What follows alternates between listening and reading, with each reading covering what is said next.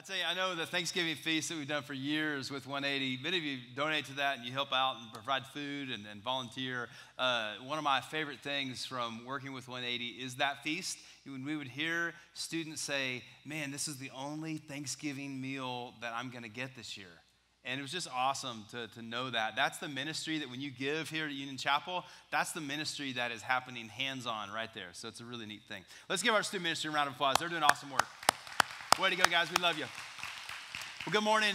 My name is Jeff Hughes, and I serve as the Connections Pastor here at UC. And simply put, what that means is if there's anything that I can do to help you connect better with God or connect better to our church, that's why I'm here. And I love that. And so you can drop me an email through our website, or you can stop by the office, and I would love to help you and your family answer any questions that you may have and help you get better plugged in.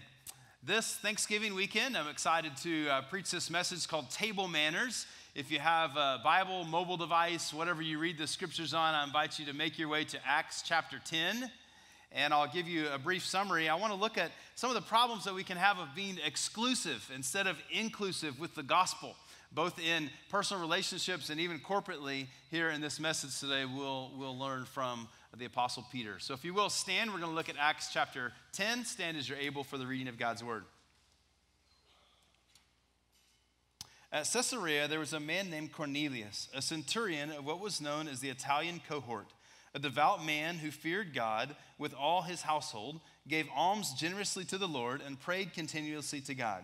About the 9th hour of the day, he saw clearly in a vision an angel of God come in and say to him, Cornelius. And he stared at him in terror and said, What is it, Lord? And he said to him, Your prayers and your alms have ascended as a memorial to God. And now send men to Joppa and bring one Simon who is called Peter. He is lodging with one Simon, a tanner, whose house is by the sea. When the angel who spoke to him had departed, he called 2 of his servants and a devout soldier from among those who attended him. And having related everything to them, he sent them to Joppa. And now let's look in verse 9 about Peter's vision. The next day, as they were on their journey and approaching the city, Peter went up on the housetop about the 6th hour to pray. And he became hungry. You know, I love Acts 10:10 because it helps me know that I'm not the only one. When I go to pray, I become hungry, and then we'll see in a minute he totally just falls asleep, right? Maybe that's you as well. He became hungry and wanted something to eat. But while they were preparing it, he fell in a trance, fell asleep. While he saw the heavens open and something like a great sheet descending, being let down by its 4 corners upon the earth. In it were all kinds of animals and reptiles and birds of the air. And there came a voice saying to him, Rise, Peter, kill and eat. But Peter said, By no means, Lord, for I have never eaten anything that is common or unclean. And the voice came to him again, saying a second time, What God has made clean, do not call common. This happened 3 times, and the thing was taken up at once to heaven. Verse 17, Now while Peter was inwardly perplexed as to what the vision he had seen might mean, behold, the men who were sent by Cornelius, having made inquiry for Simon's house, stood at the gate and called out to ask whether Simon, who was called Peter, was lodging there. And while Peter was pondering the vision, the Spirit said to him, Behold, 3 men are looking for you. Rise and go down and accompany them without hesitation, for I have sent them. And Peter went down to the men and said, I am the one you are looking for. What is the reason for you coming? They said, Cornelius, a centurion, an upright and God-fearing man, who was well spoken of by the Jewish nation, was directed by a holy angel to send for you to come to his house and hear what you have to say. So he invited them to be his guests. The next day he rose and went with them, and some of the brothers from Joppa accompanied him. Now, let me pause for just a minute. Remain standing. Let me summarize the next few verses, and then we're going to read a couple more verses. In the following verses, Peter travels to Caesarea with Cornelius and his friends and relatives to speak with them. And Peter tells them in verse 28, hey, it's unlawful for me to actually associate with you. I'm a Jew, you're a Gentile. This is unlawful, but God showed me in a dream, and so I should speak to anyone, and none of God's people are unclean. So when you guys showed up, I came without objection. Cornelius then responds to Peter, and he says this, yeah, in fact, 4 days ago, I was praying, and a bright guy in clothing appeared and told me exactly where and how to find you. In fact, basically, plugged your address in the GPS and hit go, and here we are. So let's pick up in verse 33. So I sent for you at once, and you have been kind enough to come. Now therefore we are here in the presence of God to hear all that you have been commanded by the Lord. So Peter opened his mouth and said, truly I understand that God shows no partiality. It's good news. But in every nation, anyone who fears him and does what is right is acceptable. Peter opens his mouth. He preaches the gospel. And then our last verse for this morning is verse 44. While Peter was still saying these things, the Holy Spirit fell on all who heard the word. Now, before you sit down, I want you to tap someone on the shoulder nearby and say, we need to erase our excuses for being exclusive. Say it now. Erase our excuses for being exclusive. Then you can grab a seat. Thanks for those of you who humored me in that. It was fun. I was a freshman in high school growing up in West Texas, and I was headed to a cotillion banquet with my girlfriend and her family at the time. Now, those of you not familiar with cotillion banquets, think a place setting with multiple forks and all kinds of utensils and a very confused young man. My mom, with a desire to help, was providing some last-minute coaching tips on table manners and etiquette. She was careful to cover things like napkins and chairs and opening doors and those kinds of things. I was seated at this table with my date, her parents, mom and dad, her grandparents, her older sister's date. The whole family was gathered here. Not only were we gathered at a nice fancy table, but there was a whole room full of people, all dressed up and sitting in this room. The room was full. Halfway through dinner, my date scoots back her chair, and I realize she is excusing herself to head to the ladies' room. My mother's last-minute wisdom and etiquette scrolled through my head, and I was careful to remember that when my date stands, that I too should stand and that I should help her with her chair, make sure the tablecloth doesn't get caught or anything like that. And so I noticed what was going on. I sprung into action, grabbed the back of her chair, helped her up, and she made her way to the ladies' room while I stood there waiting on her to return. You see, until her grandpa said, hey, son, you don't have to wait till she gets back. You can sit down, you know.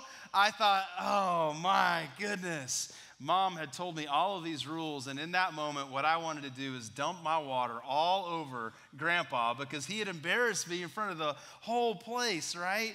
But in Mom's last-minute quick prep, she forgot to tell me that when my date is excused and actually leaves the table, that I can sit back down.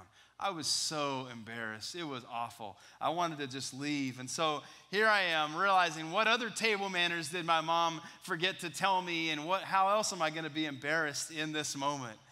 Well, table manners are important, aren't they? They are. And today what I want to do in this message, I want to look at 4 table manners that really will help us to remove our excuses for being exclusive, both in our personal evangelism and in our corporate worship here at the church. Now, it's my hope that these reminders will do a little more than just set us up for failure like my mom's reminders did on that day. If you want to grab your bulletin notes, you can see that there's a fill in the blank. And the first table manner is we need to practice hospitality. Practice hospitality. Jesus has clear words to say about the importance of practicing hospitality, doesn't he? We see in the Gospel of Luke, chapter 5, these words. Jesus replied, those who are well do not need a physician, but those who are sick. I have not come to call the righteous, but sinners to repentance. Can we just pause and just say, thank God. Thank God for that Jesus stepped into our world, that Jesus stepped into our mess, that we didn't have to have everything all figured out in our lives, but Jesus walked in to our lives. You see, when we ignore or treat badly people who have not yet begun to follow Jesus or associate themselves with a life-giving church, we are failing to follow the example, the model that Christ set for us. But Jesus did it right, didn't he? He walked into people's stories. He walked shoulder to shoulder. He went into the homes of all kinds of people and had a meal with them and talked, and he shared life with them. Because Jesus knew that practicing hospitality was important. And he also knew that it meant going out of his way to serve and to connect with others for the sake of the gospel. Now, let me ask you about your life. Can that be described of you? Willing to go out of your way to serve and connect with others for the sake of the gospel? When is the last time that phrase would have described your life? Recently, or was it a long time ago? Let's kind of just do a self-evaluation here. In the old classic movie To Kill a Mockingbird, which I heard is making its way back to Broadway soon, but in this old movie with Gregory Peck as Atticus Finch, at one point in the movie, his daughter Scout makes fun of the way Walter, this country boy, is eating at the table. You see, apparently Walter liked to pour syrup over everything on his plate and just devour it without any manners at all. Scout is pulled into the kitchen by the housekeeper, Calpurnia, and Calpurnia says to Scout, I quote these words, "That boy is your company, and if he wants to eat up that tablecloth, you let him, you hear? And if you can't act fit to eat like folks, you can just sit here and eat in the kitchen." Scout is sent back to the table with a smack on her backside, and we understand the importance there. Practicing hospitality means that we must welcome people to the table who are different than us. And I've found personally that keeping this in mind helps me a lot. The idea that the table of the Lord is one that we've all been invited to by no work of our own. You see, there's nothing that you have done that invites you to the table of the Lord. There's nothing that you can do to get there except receiving and saying, Jesus, I need you. Thank you for the seat at the table and sitting down. There's nothing you can do. But so often what we do is we have our seat and then we put up reserve signs and don't let anybody else at the table, right? We think it's only for us. It's an exclusive seat. Theologian John Piper says this about hospitality. We'll put it on the screen. He says, the physical force of gravity pulls everything to the center of the earth, right? In order to break free from earth-centered life, thousands and thousands of pounds of energy have to push a space shuttle away from the center.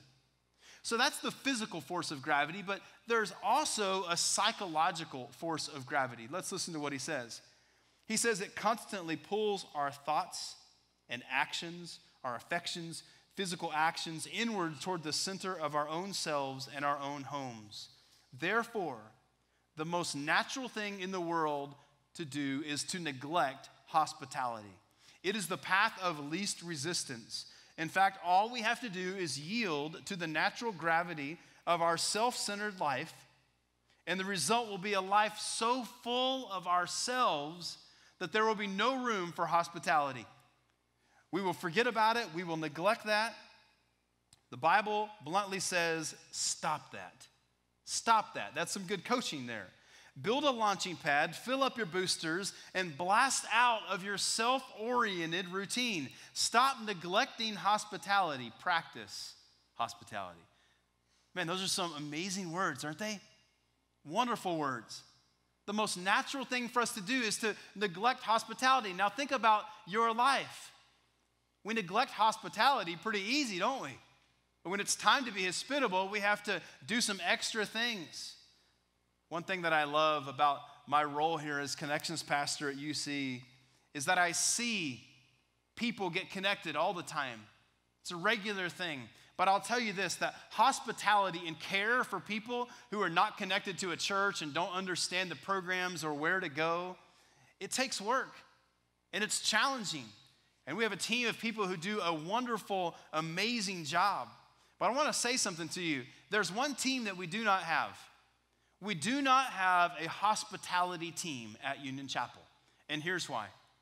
Because if you worship with us here on a regular basis, if you call Union Chapel your home, you say, this is where I'm going to be, this is where I'm going to attend, and you've attended with us for a while, and you're a regular, you're becoming more and more a regular, you are a part of the hospitality team. So welcome to the team.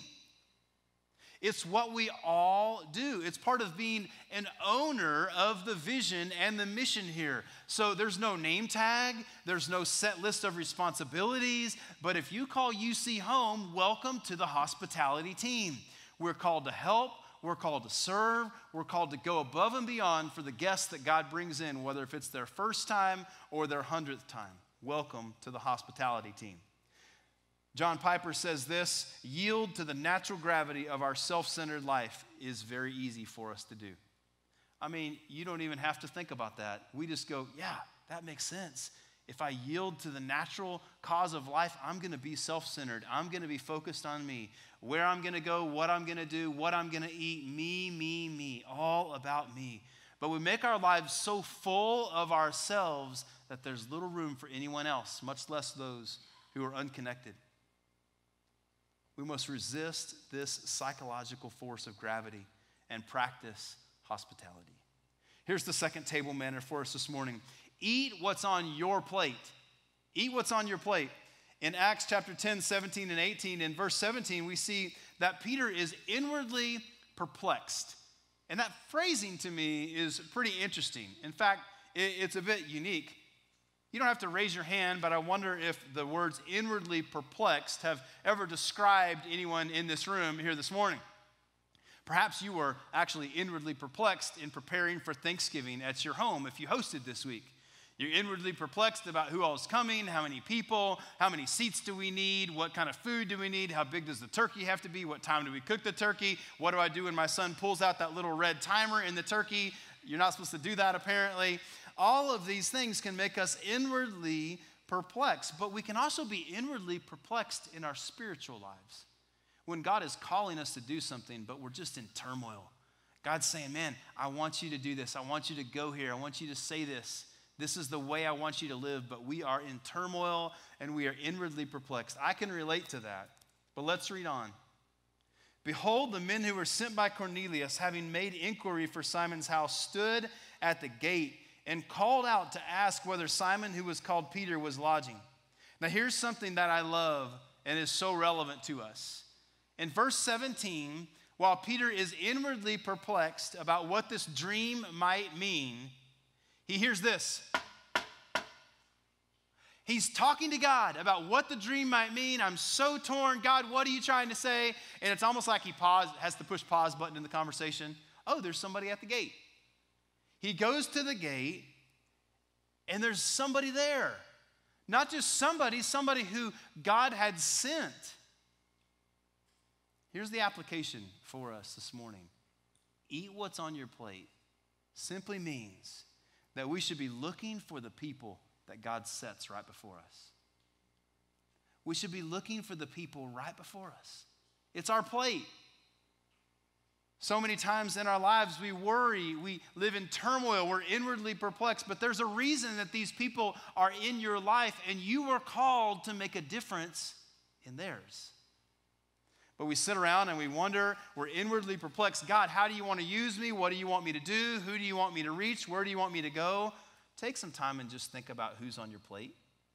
Who's on your plate? You don't have to be inwardly perplexed. Just answer the question, who is on your plate? Who is at the gate of your life? And will you sit and wonder and be worried about how God's going to use you? Or when the knock comes, will you answer the gate? Now you say, well, what does that mean? What does that look like? Well, I want to challenge you this morning to think of coworkers, to think of friends, people who you associate all the time with. Maybe they're parents the same age of your children, or maybe it's someone who you see in the break room all the time at work, or if you're a high school or college student, maybe it's someone who sits near you in one of your classes. Think about these people. These are people who God has set right before you, and you have an opportunity to be Jesus to them, to be hospitable to them, to share life with these people. The entire story that we see from Acts chapter 10 is about God getting good news to an entire people group. But it all began with one person who knocked on the gate. And maybe there's somebody knocking on the gate of your life. And who knows? They might be the next person to come to Christ through your conversations there. And of course, this would take time. They might begin to follow Jesus.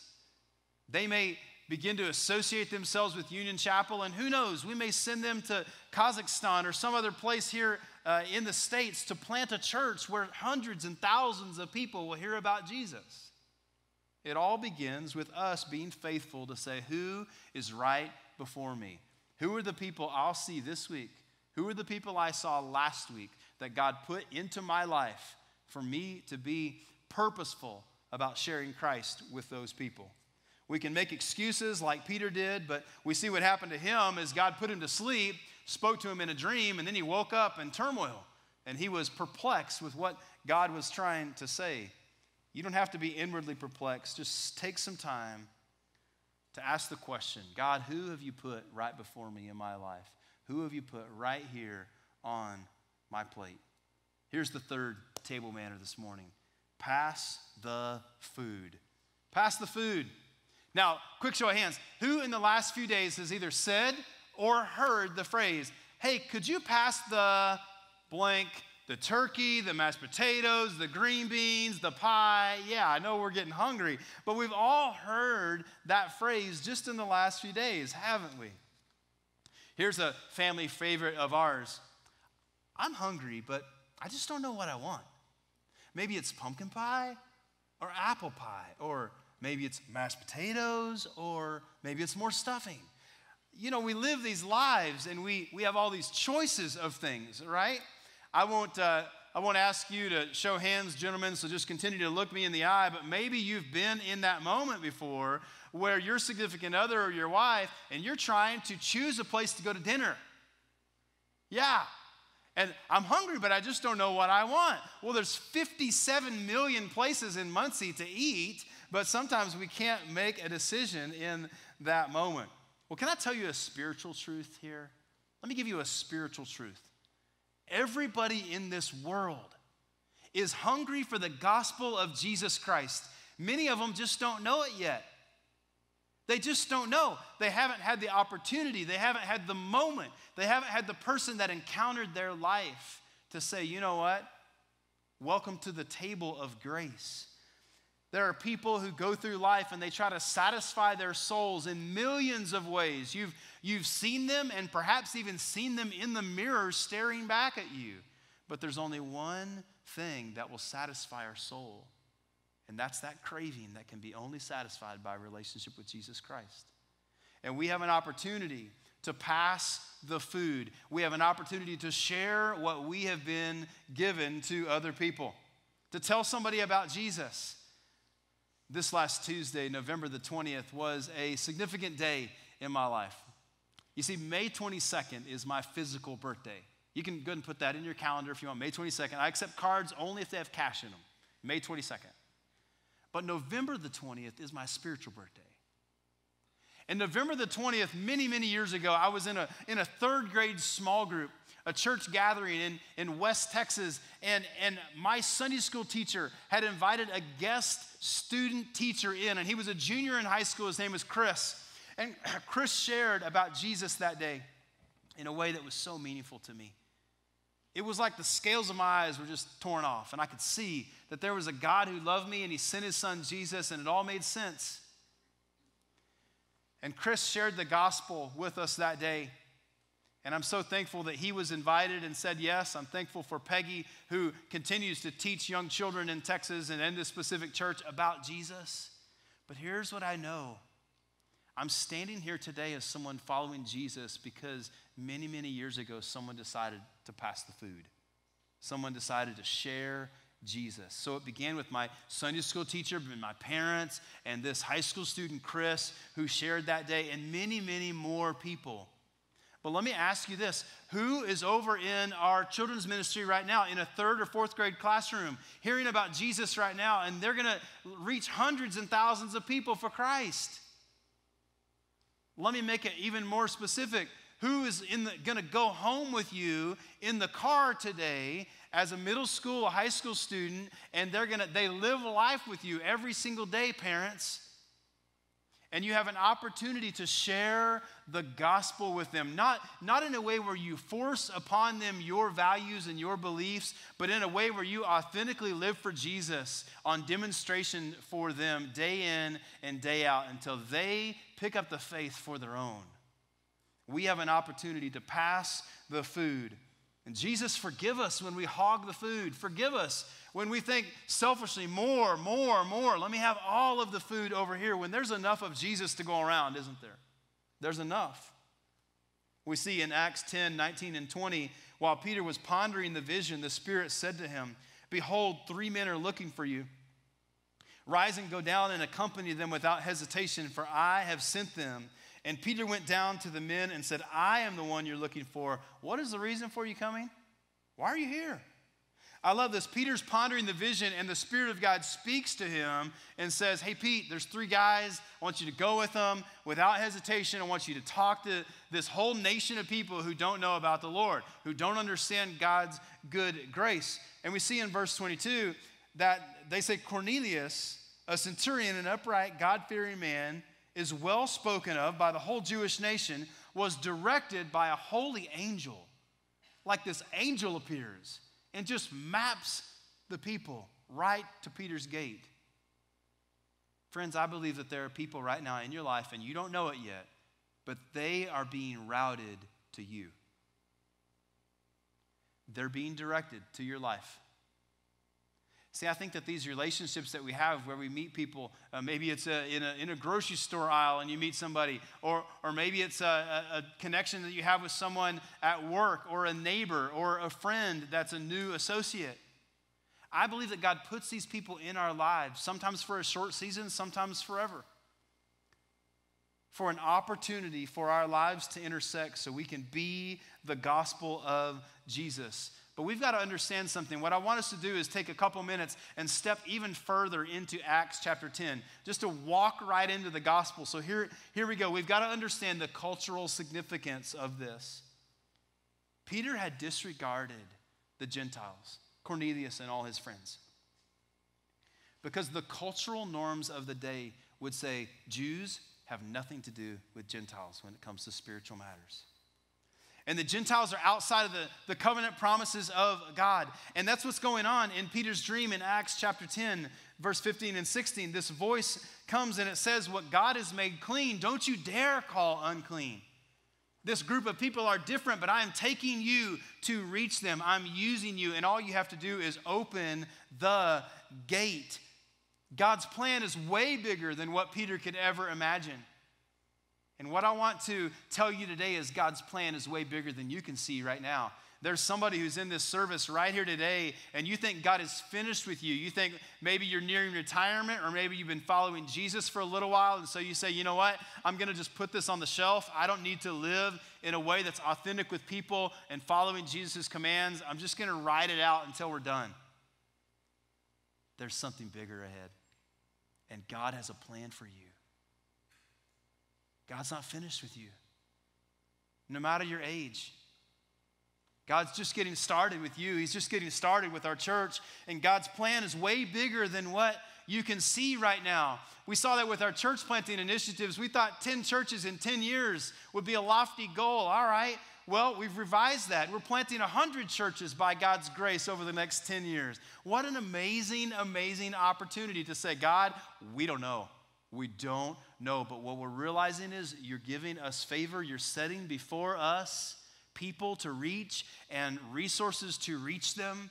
And what an amazing time. Can I just tell you, I've been on staff 19 years here at Union Chapel, and this season that we are in is the most exciting we have ever been in. And there are bigger, greater things that are just right here. They're just right here. We can reach, and they're just right there. And in this next season, in this next year, God is going to continue to show himself faithful to do what he has already done, multiplied 100-fold in our lives and in our church. If you believe that, we can grab a hold of the goodness of God, because he won't lead us to a promise that he will not walk through us. God's plan is bigger than what Peter could see. In the same way that God is trying to get Peter to see, to reach these people and reach a nation, there's somebody that God is putting on your plate and in your life, and he's asking you to pass the food. Here's the fourth and final table manner. Make more room around the table. Make more room around the table. Has anyone here ever sat at the kids' table? You know what I'm talking about? You've seen the kids' table? Yeah, we all have. In my house, the kids' table growing up would be just a little bit of a distance away from the adult table, the main table.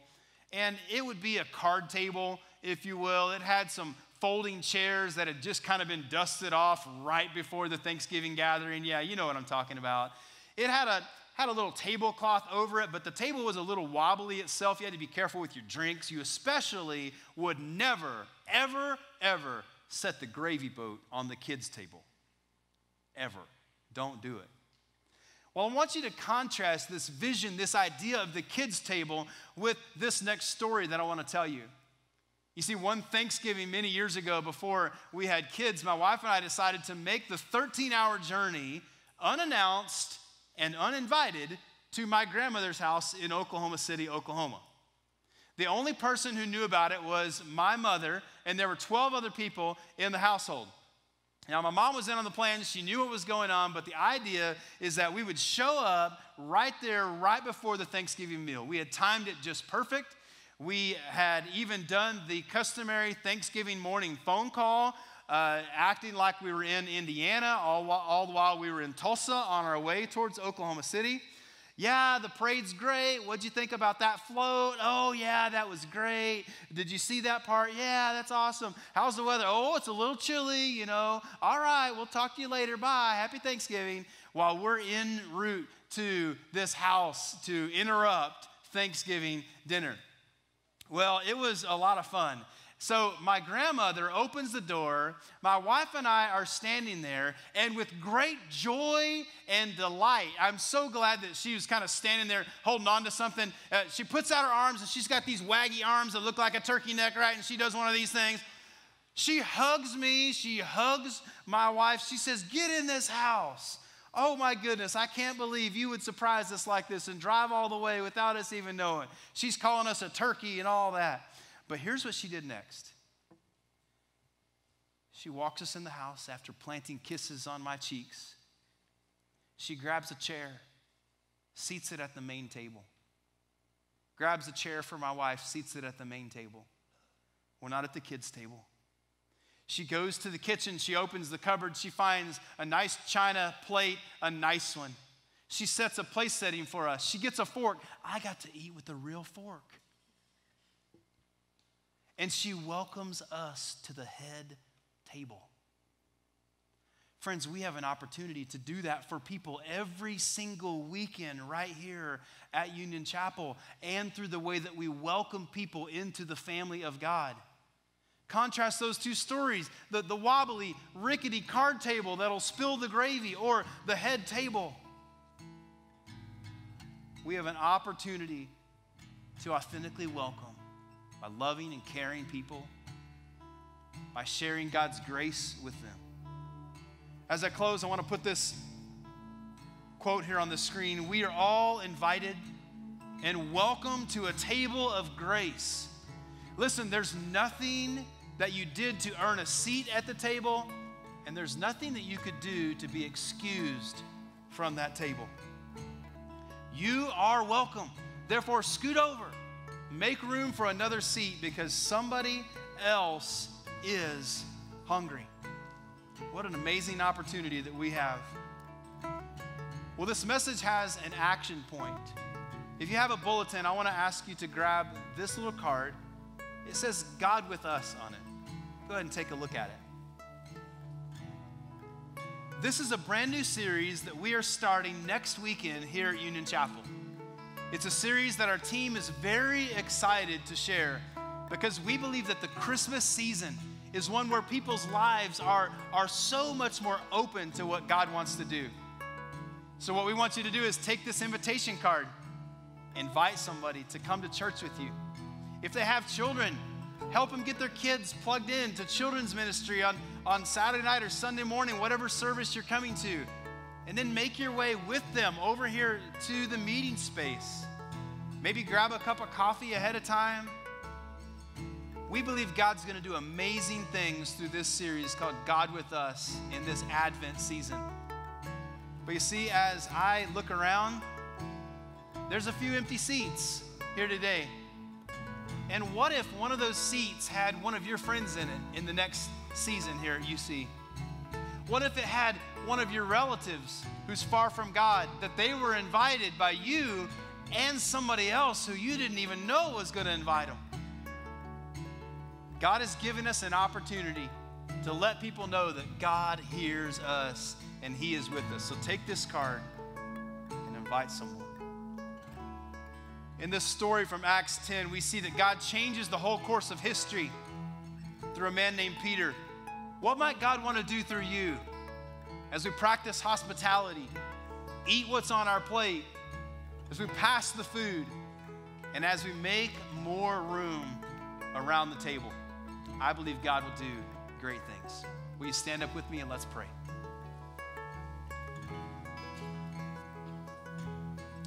Jesus, we are so thankful for your presence here this morning and all weekend in our services. Thank you for your power.